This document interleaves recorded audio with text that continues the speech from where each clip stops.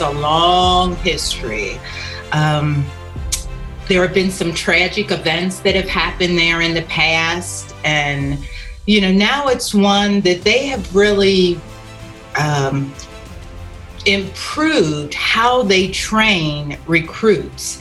And women went through a journey. So there was a time when only female drill instructors, let me go back. There was a time when male drill instructors trained the females, and we were trained to be ladies, to be women Marines. And so in the 70s, 78, when I went through boot camp, we even had courses on our makeup, what makeup we should wear in uniform. We had purses with gloves, and we were taught how to hold our arms.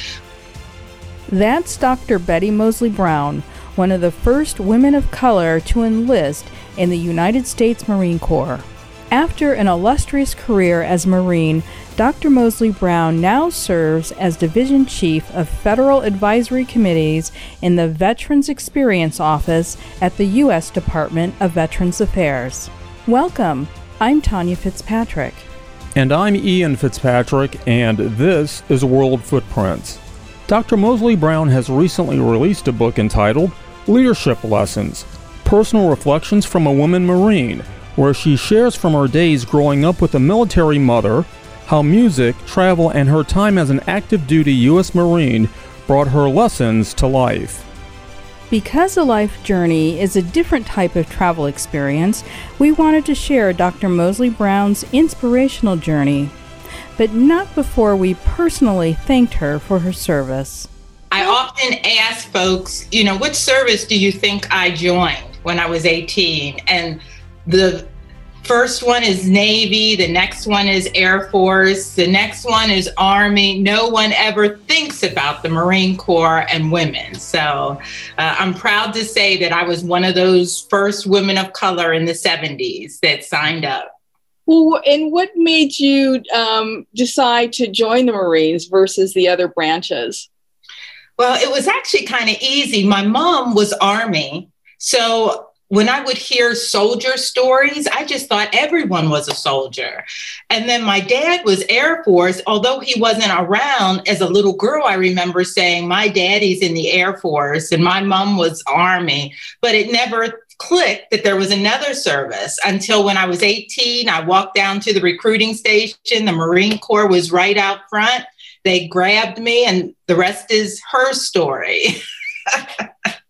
The U.S. Marine Corps is known as one of the most formidable military forces in the world, and its reputation is well earned. General James Jones said that Marines are built through the ethos of struggle and sacrifice. So we asked Dr. Mosley Brown what attracted her to that branch of service. Well, as many young people and older people, when you see the Marine Corps commercials and you see the uniform, they're very short on words because it's the proud tradition. It's the uniform. We just know that they're the elite force.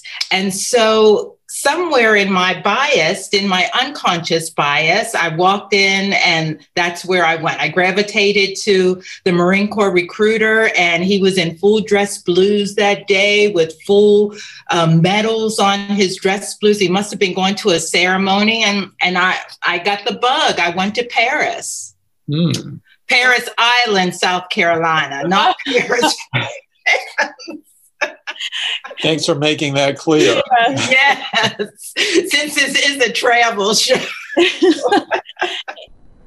As Dr. Mosley Brown tells us, Paris Island is nothing like the romantic Paris, France we all know. Paris Island has a long history of colonization.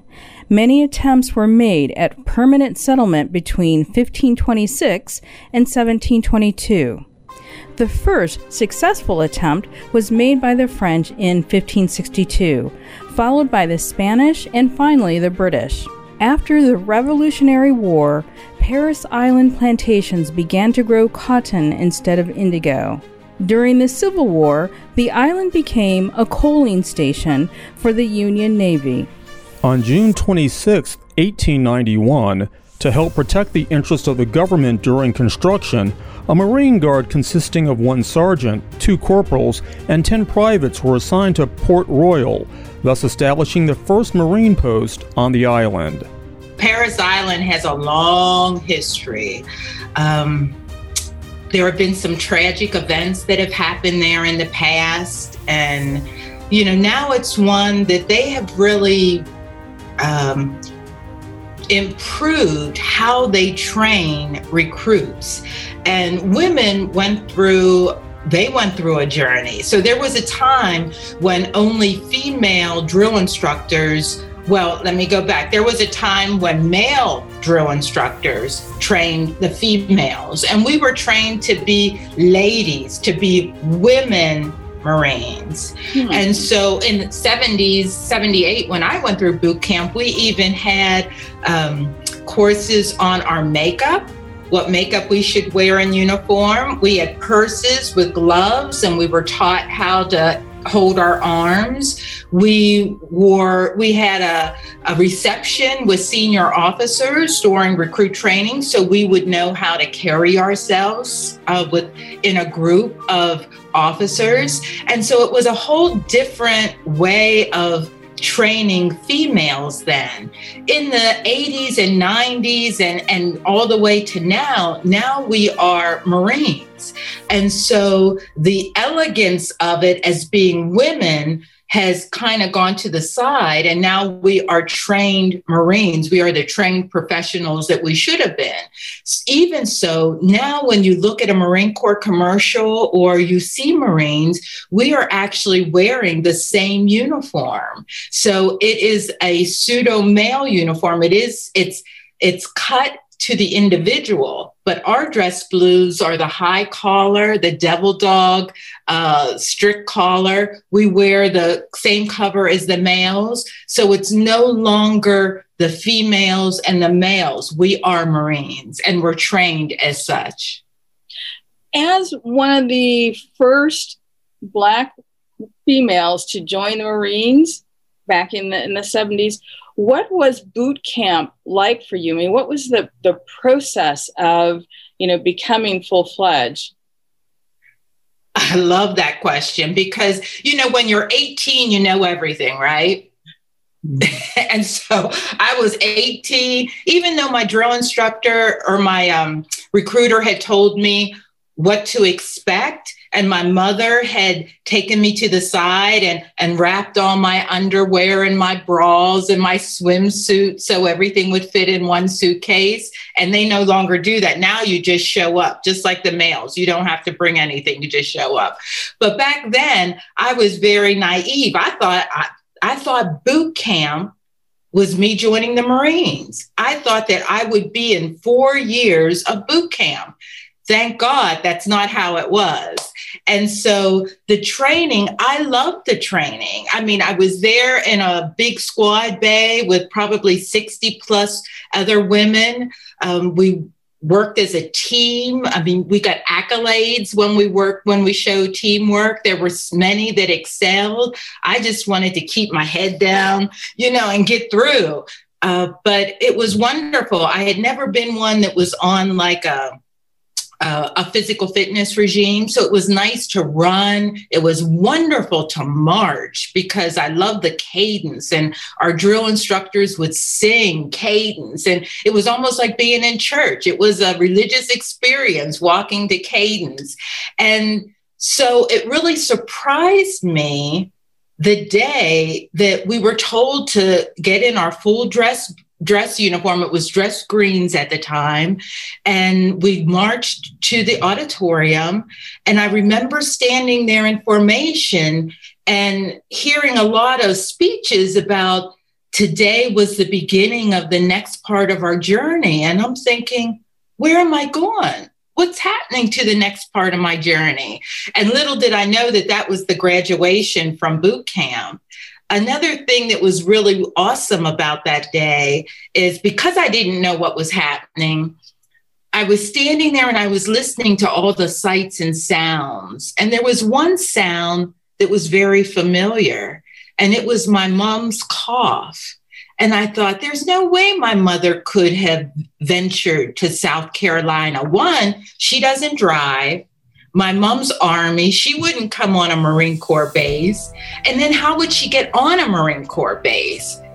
But when I stood there after they said Platoon 22A dismissed, I realized my Army mom was there. And it forever touches my soul. I wrote about it in the book. Our relationship as mother and daughter changed from then on. And it was wonderful to have her there. And to this day, I don't know how she got home. I don't know how she got there, and I don't know how she got home, but I know that she was there. And that event marked a change in the relationship dynamics between the military mother and daughter. As that 18-year-old that knew it all, I remember getting a little spanking like the day before I went to boot camp. So I'm not going to tell you all the specifics, but I can tell you that I had a way with my mom. I would look at her a certain way, and she just felt that I was being rebellious. And she was right, but I learned to do it with my eyes.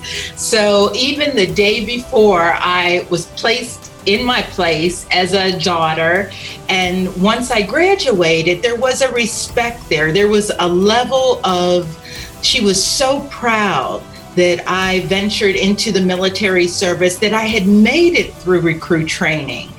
And that was something that she had experienced. So she knew the level of discipline that I had to have achieved to earn the Eagle Globe and Anchor. So, and forever, she was, even till her last breath day, she always told me how proud she was of me.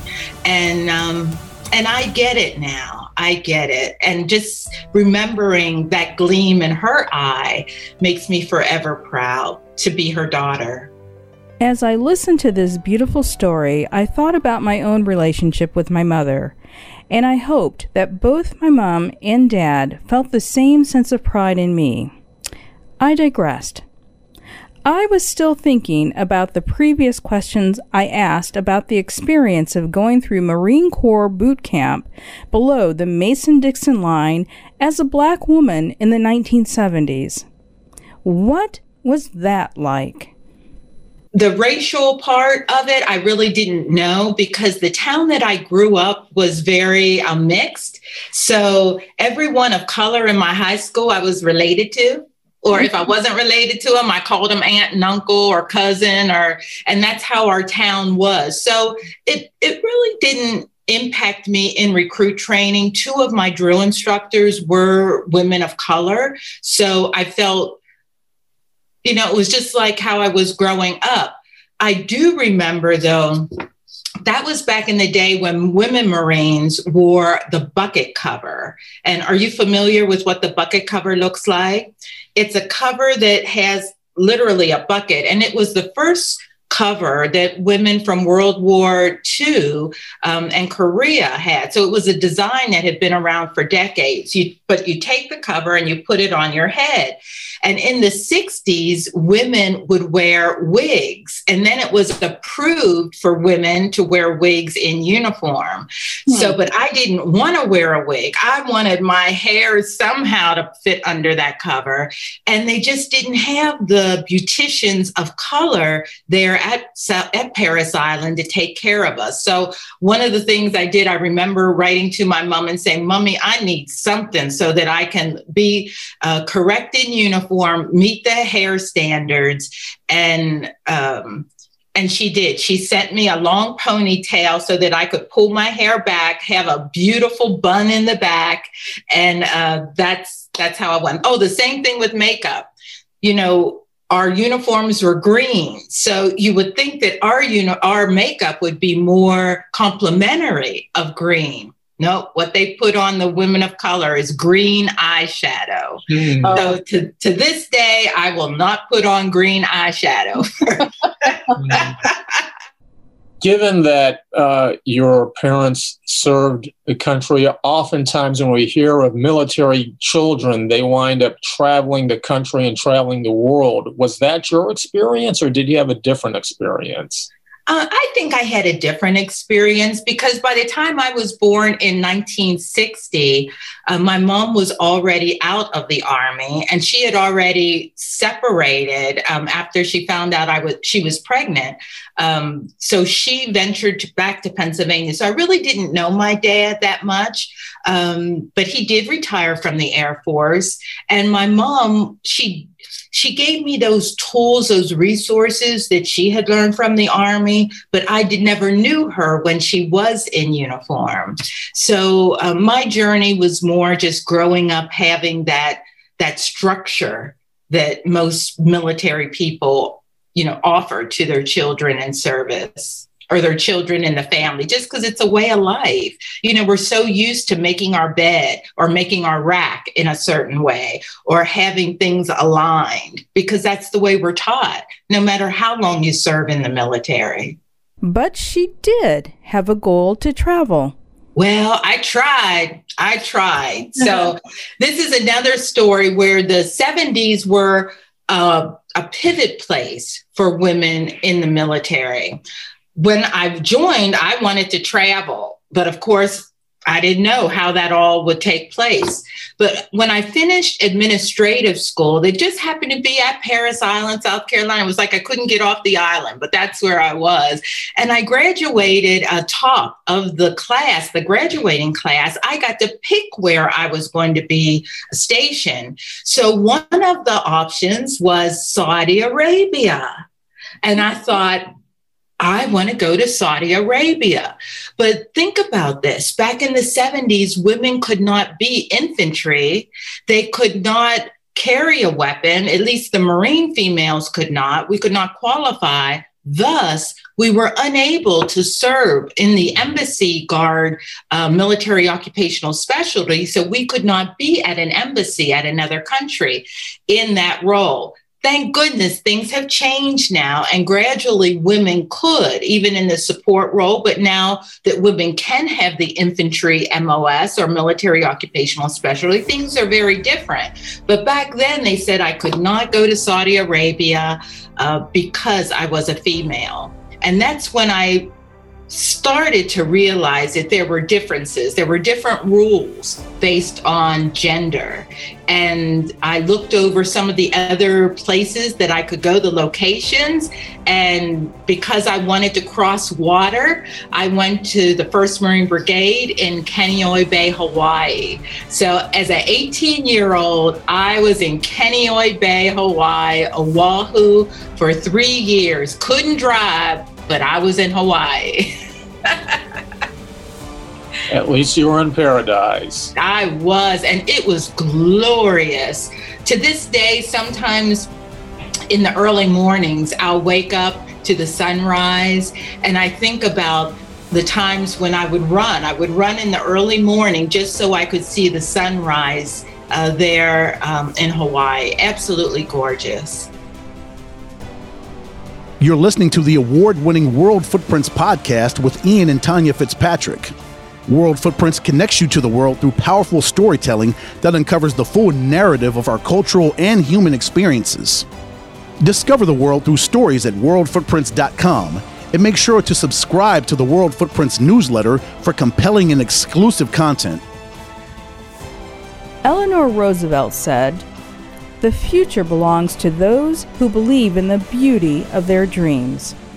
Here's more of our conversation with Dr. Betty Moseley Brown, one of the first African American women to enlist as a U.S. Marine. Travel is transformative no matter how far you go, and we were intrigued to hear about Dr. Moseley Brown's unique transformational experiences. Because I've been only stateside, I realized that I love being above the clouds. Back in the day when we would fly, because of my work, because of speaking, because of just everywhere how active I was, I flew at least a couple times a month. And I love being above the clouds. I love taking pictures above the clouds. I love seeing their formation. I love going into the clouds, coming out of the clouds. I love sunrises and sunsets above the clouds. And it gives me such a peace, such a it's like a religious, re-energized spirit. I remember when I was writing my dissertation and I was flying, and I actually finished my dissertation above the clouds.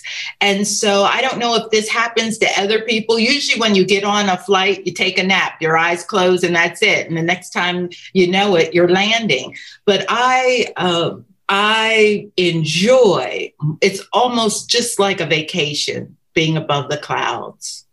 And just like the airplanes Dr. Moseley Brown enjoyed traveling in, her career also soared and presented a wonderful journey. And what a journey it's been. I remember, my mom went to the federal service whenever she got out of the Army. And I would hear her stories of how she worked for the Department of the Army. She worked at a base at the town where we lived. And she always said, it's not good enough just to have a job. Make sure you are crafting your career. And so when I transitioned from the Marine Corps in 1992, the opportunity just fell in my lap immediately. In fact, when I was checking out of the base there at San Diego to become a civilian. So there are they're called general service or GS workers. And I hung up my uniform one day and put on a suit the next day to be a GS employee. So I was honored to do that. And that's where I started my civil service career in San Diego. Then it brought me to Washington, D.C., where the greatest honor and privilege that I've ever had has been as the Associate Director, Center for Women Veterans, because I was able for over a decade really to focus just on women veterans. And even though I was and I am a woman veteran, there are so many policies and things that I was able to put my hand on because of so many women veteran stories. And we were able to make a difference for women veterans. So I'm still in the federal government, still working for the Department of Veteran Affairs and doing those other things, still representing women veterans, trying to share leadership stories. And even in this world of Zoom, we are finding forums online where we can connect and share stories and experiences as women veterans. So, I took a 30+ year career and put it into a few moments. So, but that's where it is. But that isn't all. Her road less traveled also included an educational journey where she obtained a doctorate degree. Yes. And again, it was one of those non-traditional journeys because there are many of your listeners probably are thinking to themselves, well, I've already got a bachelor's and, that's it. I'm going to stop there. But I can tell you that for women, it is fabulous if you have the energy, if you have the time to continue to get a terminal degree. There's something magical that happens when you have a D at the end of your name. And it could be a Juris Doctorate, it could be MD, ED, there's a whole lot of the Ds. But that's what happened to me right as I transitioned from being in the military. Of course, I had the GI Bill. I had the old GI Bill. I had what actually was called VEEP back then. And because I got out in the 90s, I was able to contribute money so that I actually got the GI Bill, which allowed me to go to school longer and they paid for it. So my journey was bachelor's, master's, right into a doctoral program. And that's the way I encourage folks to do it because life happens. And the minute that you get off that wheel, you get into life. And then you become to say all those excuses as to why you can't do it. And one of my greatest words or books, one is from Sam Horn, and she wrote the book, Someday is Not a Day of the Week. And that really rang a bell with me. It's like, okay, someday I'll get an advanced degree. Well, someday was today. And so I found that that just worked for me. And I found the momentum just kept growing. Now, along those lines, with a doctoral degree, you do have to write a dissertation, or you have to be published, or there's something you have to do in that college, in that academic environment to complete it. And so I also encourage folks to know your journey up front. When you sign up with a university, know what the finish line looks like and how to get there, because many folks don't make it to the finish line because of the academic requirements. So I knew that what I needed to do was write a dissertation. I needed to do some survey, something in the end. And I actually, it wasn't an easy journey. I mean, it was one that I had to twist. It had lots of twists and turns, and halfway through, my beloved mother passed away, and I didn't know how to recover from that. And I could just hear her voice saying, "You've come too far to stop now." And so I was making that 4-hour commute a day on the train to Washington, D.C. for my job. And I realized the only way that I could finish my dissertation was to act like I was still working, be on annual leave. And it was wonderful. My 3-star or 2-star retired general boss allowed me to take leave every morning. I would come in dressed. I would work on my dissertation. And then in the afternoon, I would pick up whatever needed to be done on my job. And that is the way that I was able to finish, because there just wasn't enough hours in the day for me to do it once I got home from that 4-hour-a-day commute. And I love the commute. Talk about journeys. I love being on the train. I love my train peeps. I love being in the quiet car where no one could speak. And that is where I would finish all the referencing that I needed to do for my dissertation. And everything just worked into place. I was able to interview some of the first female admirals and generals, and that was a blessing, and that was my dissertation. And to this day, some of those women are my closest friends. And, as a staff sergeant, as an enlisted woman, to say that they are my friends, I mean, that just lets you know the level and the caliber of these female leaders, because they brought me in and they shared their journeys. Mm-hmm. And that will always stay part of my DNA, just because of how they accepted me. They being some of the first female admirals and generals. In the 40s, 50s, and 60s, there were limitations of females and the ranks that women could attain. So there is a rank called the 06. Those of us in the military know what a 06. It's a colonel, or it's a captain in the sea services, in the Navy or Coast Guard.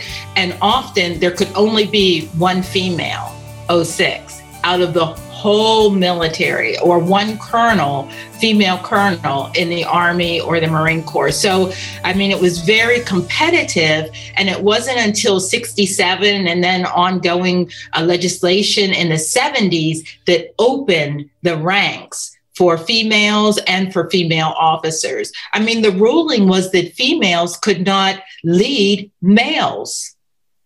And so that was the understanding early on when the policies started. But thank goodness in the 60s and early 70s, that was lifted. And now we have women generals and admirals. And it's not a surprise now when we see a woman, or even a woman of color, that has a star on her, or multiple stars on her shoulders.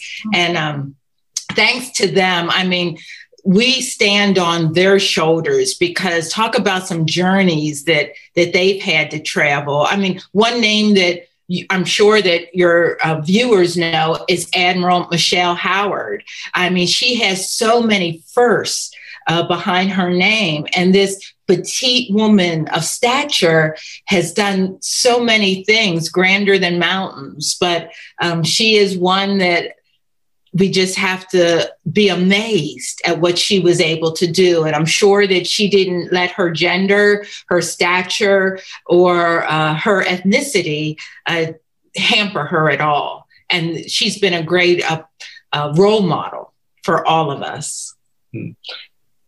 Once you start writing, you can't stop, and that has continued to this day with the Intentional Pursuit of Excellence, subtitle to your new book, which you recently launched. Talk to us about your new book and how different that experience was from writing a dissertation, perhaps. Let me tell you. So I got lots of stories. And so, I was so naive. I mean, I thought that I could write a book about my life and it would be, a book. And as I got down to it, I realized I could really only cover the first 18 years of my life in this book, because I wanted to do credit and justice to all those quotes and all those lessons that I learned from my mother. And it was then in the Marine Corps, the early years, that just validated and confirmed what I had learned in those early years from my mom. So the leadership lessons, personal reflections from a woman Marine, are from those early years and the beginning years of with my mom. But of course, then life happened and we got into a pandemic. And I found that I sprinkled some real life COVID leadership lessons that I just couldn't ignore. And so I divided the book into different principles and then leadership reflections of the time, so that the book is really relevant to not only military people, but anyone who either wants to be a better leader or wants to have some tools in their toolbox to really learn what it takes to, in those times, in those travel journeys when you just don't know how you're going to get out, what some other folks have done to make it through the storm. Just as we were preparing to return to the topic of travel, we asked about a statue she had behind her. And then that's when we learned about Dickie Chappelle. I don't know, can you see the statue behind me up there, right? Yes. Right there. That is the Dickie Chappelle Bronze Award that I was recipient of from the Marine Corps League and presented by the Marine Corps League and the Commandant of the Marine Corps. She was a Army correspondent. She was not military, but she was a war correspondent who actually served with Marine infantry units. And she died in the military with military units. So she was a civilian war correspondent, and they held her legacy in such high regard that every year they present the Dickie Chappelle Award to a female leader who has brought to light things about women in the military service. And I'm honored to have received that. And at the time, I was still the president of the Women Marines Association. I served in that role from 2012 to 2018. And just, it was a surprise, it was an honor, and I'm still just overcome with joy and thankfulness. I'm very grateful for the honor to have been one of the recipients. Now we decided that it was time to return to the topic of travel, so we first asked where she would like to travel to when we can travel the world. Well, at first I would pull like the Netherlands or Sweden or Switzerland. For some reason, I've always wanted to go to that part of the world just because they've had female leaders, top leaders. And I wanted to visit a country where a female had been in charge, if not currently had been, just to see how things may be different in the country that she ruled. But since then, I've actually heard that in the United Kingdom, there is a town called Moseley, and it's spelled exactly like how I spelled my name. So now that is on my bucket list. I want to go there to Moseley just to see if I feel any vibes. Maybe there's some family or something there, but usually folks drop a E from Moseley, and very rarely do you see the Moseley. And so new on my travel list. So as soon as things get safe and I can travel, I'll get that passport, and I promise I'll be above the clouds again, going to Moseley. So on her long-haul flight to Moseley, who would Dr. Moseley Brown want to sit next to? There's many people that I would say, but in all honesty, I would love to have one more conversation with my mother. I would ask her if she knew the journey that I would venture on. I would be still enough to listen, that as a 18-year-old, I wasn't equipped with that ability, because I thought I knew it all, to really be still and listen to her. I would sit at her feet and just listen to what those lessons that she would want to embark on me. So I think that's what I would do. I mean, she loved to cook fried chicken, and her fried chicken was known all around Pennsylvania. So I would ask her to please fry some chicken so that I could sit there and we could have a wonderful dinner just one more time. Well, Dr. Betty Moseley Brown, it has been an honor. Semper Fi. Thank you. It has been an honor.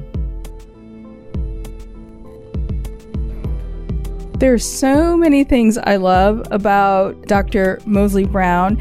One of them being that she's a Delta, which is a sister sorority of my late father's Omega Psi Phi fraternity. And so we felt a kinship there, and I was really excited to know that about her. You know, what an amazing career, dear. I mean, there's so many honors, there's so many accolades, just the grit and determination, just the course of her life shows us, our listeners, what is possible when you concentrate, when you focus, and when you act intentionally. Her journey as a female Marine, as an African American in the Marines at the time when she did it, is inspirational, and I have a lot of respect for her going into such a male-dominated arena and excelling and shining and coming out on that end with powerful stories that are there for all of us to be inspired from. And the fact that she went on and got her doctorate degree and is continuing to grow and take that experience and share that with a much wider audience and kind of distill those experiences, I think says a lot about her character and what she's about, which is really opening up possibilities for everyone who want to think differently about life. Right. And, you know, I was very touched as we ended our interview with her when she spoke about her mother, you know, just having that last chance to talk to her mother on a long-haul flight to visit a city that is named after her family, Moseley. In closing, we'd like to leave you with a few words from our producer, Ed Cole, a Marine for life.